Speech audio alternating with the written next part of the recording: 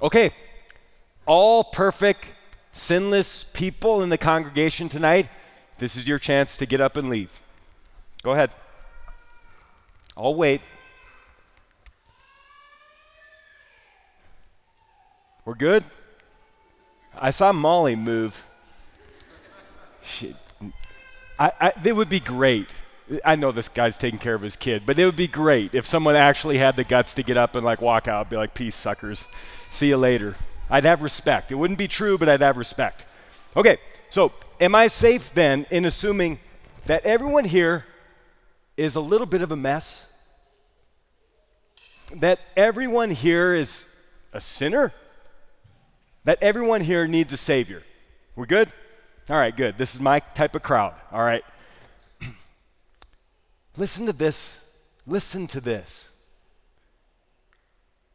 There is more joy in heaven over one sinner who repents than 99 righteous people who have no need of repentance.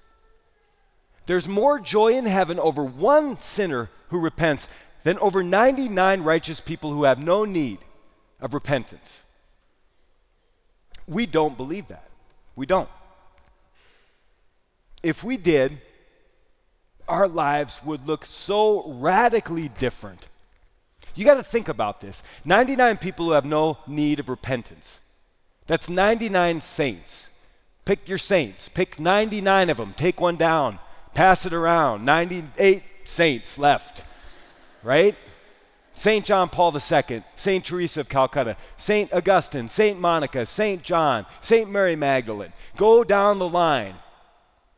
If there were 99 of them sitting here, there would be more joy in heaven, more joy, if one person came in the back and ducked into the confessional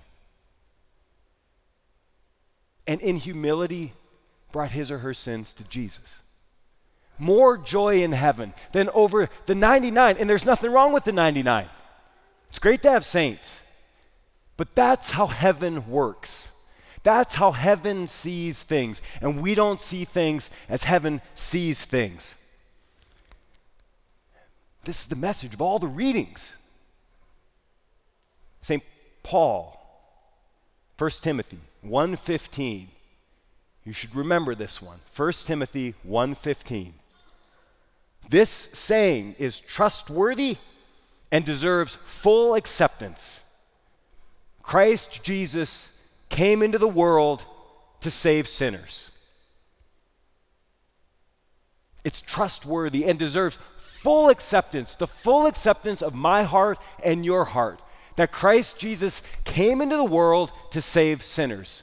First, that he came into the world. You see, our faith, the Christian faith, is not the story of us climbing the spiritual mountain in a desperate search for the divine. It's rather God who takes the initiative, Christ who comes. He's the one who in full freedom leaps down out of heaven. He comes to us, and he comes to save. He comes to save sinners. That's what his name means, by the way, Jesus, Yeshua. God is salvation. Yahweh saves. His whole name, everything about him is geared toward him coming to us in our sinfulness. He comes to save, not to condemn. He comes to heal, not to harm. But what does it mean to be saved? It means encountering a love that meets you right where you are in mercy, and a love that challenges you to change. I'm fond of this line. I hope you all remember it by the time you graduate. That God loves you right where you are, but he loves you too much to let you stay there. He loves you right where you are right now, but he loves you too much to let you stay there, because his love, which comes to us right as we are, right as I am right now, in all my imperfection, in my sinfulness, in my brokenness, in my need for a Savior, that love that comes to me is so powerful that it's meant to move me. It's meant to change me. Let me give you a lie and then a truth. Here's the lie. And the lie is a half-truth because that's the most effective lie. Here's the lie. I don't deserve God's love. I don't deserve God's love. Half-truth. I don't deserve God's love because I'm a sinner and because in my sinfulness I'm actually unlovable. Half-truth. But here's the full truth. I don't deserve God's love, but I have it nonetheless. That it is given to me in superabundance, a free gift of grace, not just in spite of my unworthiness, but actually because of it. Jesus says, I didn't come to save the righteous. The healthy don't need a doctor, the sick do. I came to save sinners. See, I don't deserve his love, but I have it because of him. Because his love is not afraid of my mess. It's not afraid of your mess. You don't deserve his love, but you have it in superabundance. God doesn't just give out his love kind of. If you're a good little boy or little girl, then he'll love you. And if you're not, he won't. But my friends, many of us actually believe that about God. That's not true. Well, when I sin, I don't feel God's love. Yeah, because I'm closing myself to his love. That's the thing. When I choose a different path than his path, when I choose sin, when I turn in on myself, what changes isn't God's love for me, it's my ability to receive that love. And then when I open myself to that love, what changes isn't God's love for me, it's my ability to receive it. I can open and expand and receive more and more and more and believe it and live in it and have my freedom in it. His love doesn't change. I change. You change. We're the ones who change. But not God's love. Not his love. That's the gospel, my friends. You know, when we come to church, we don't come because we're worthy or deserving.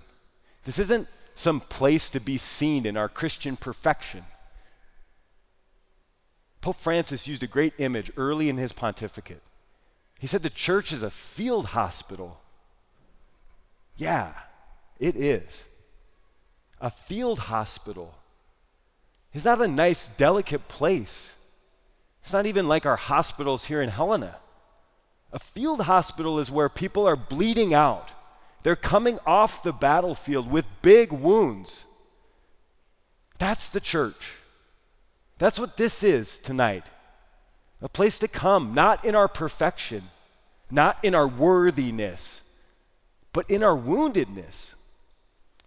That Jesus wants us with him because he's the divine physician. He's the great healer. He's the great Savior. Now I know we all have those things that we hate, but we just can't seem to get out of our lives. It's real. We all have those things that we know are wrong that we still prefer. That's real too. But Jesus knows that. And he knows all about us and loves us. And loves us, not in spite of, but because of our need. That's the gift of the gospel. That's the freedom we have. In Hebrews 4, the author writes, "For we do not have a high priest who's unable to sympathize with our weakness, but one who is like us in all things, save sin. So let us confidently approach the throne of grace to receive mercy and help in time of need." My dear friends, confidently approach the throne of grace tonight because his love comes to you right as you are. Of course we're not worthy.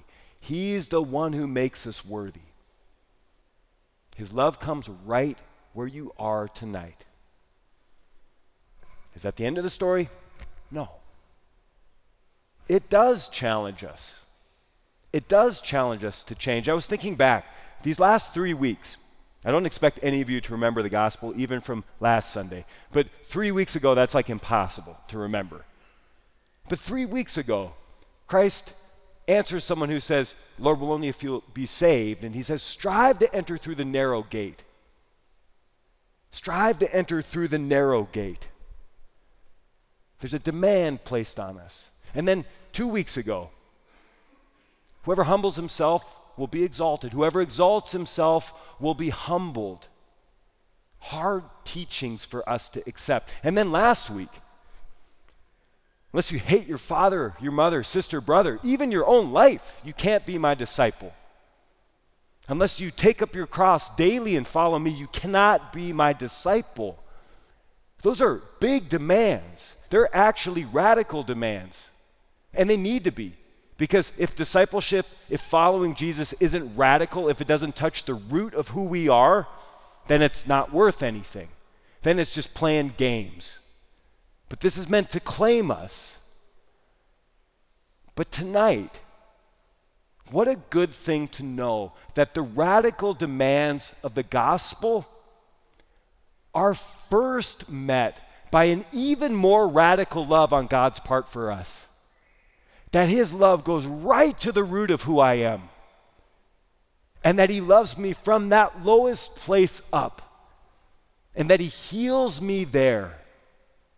That's why we can say yes to him. That's why we can follow him in a radical way, is because he has come to find us in the most radical way. He is the shepherd who leaves the 99 to go find the one. He's done it for each of us. He's the crazy lady who tears her whole house apart to find a penny.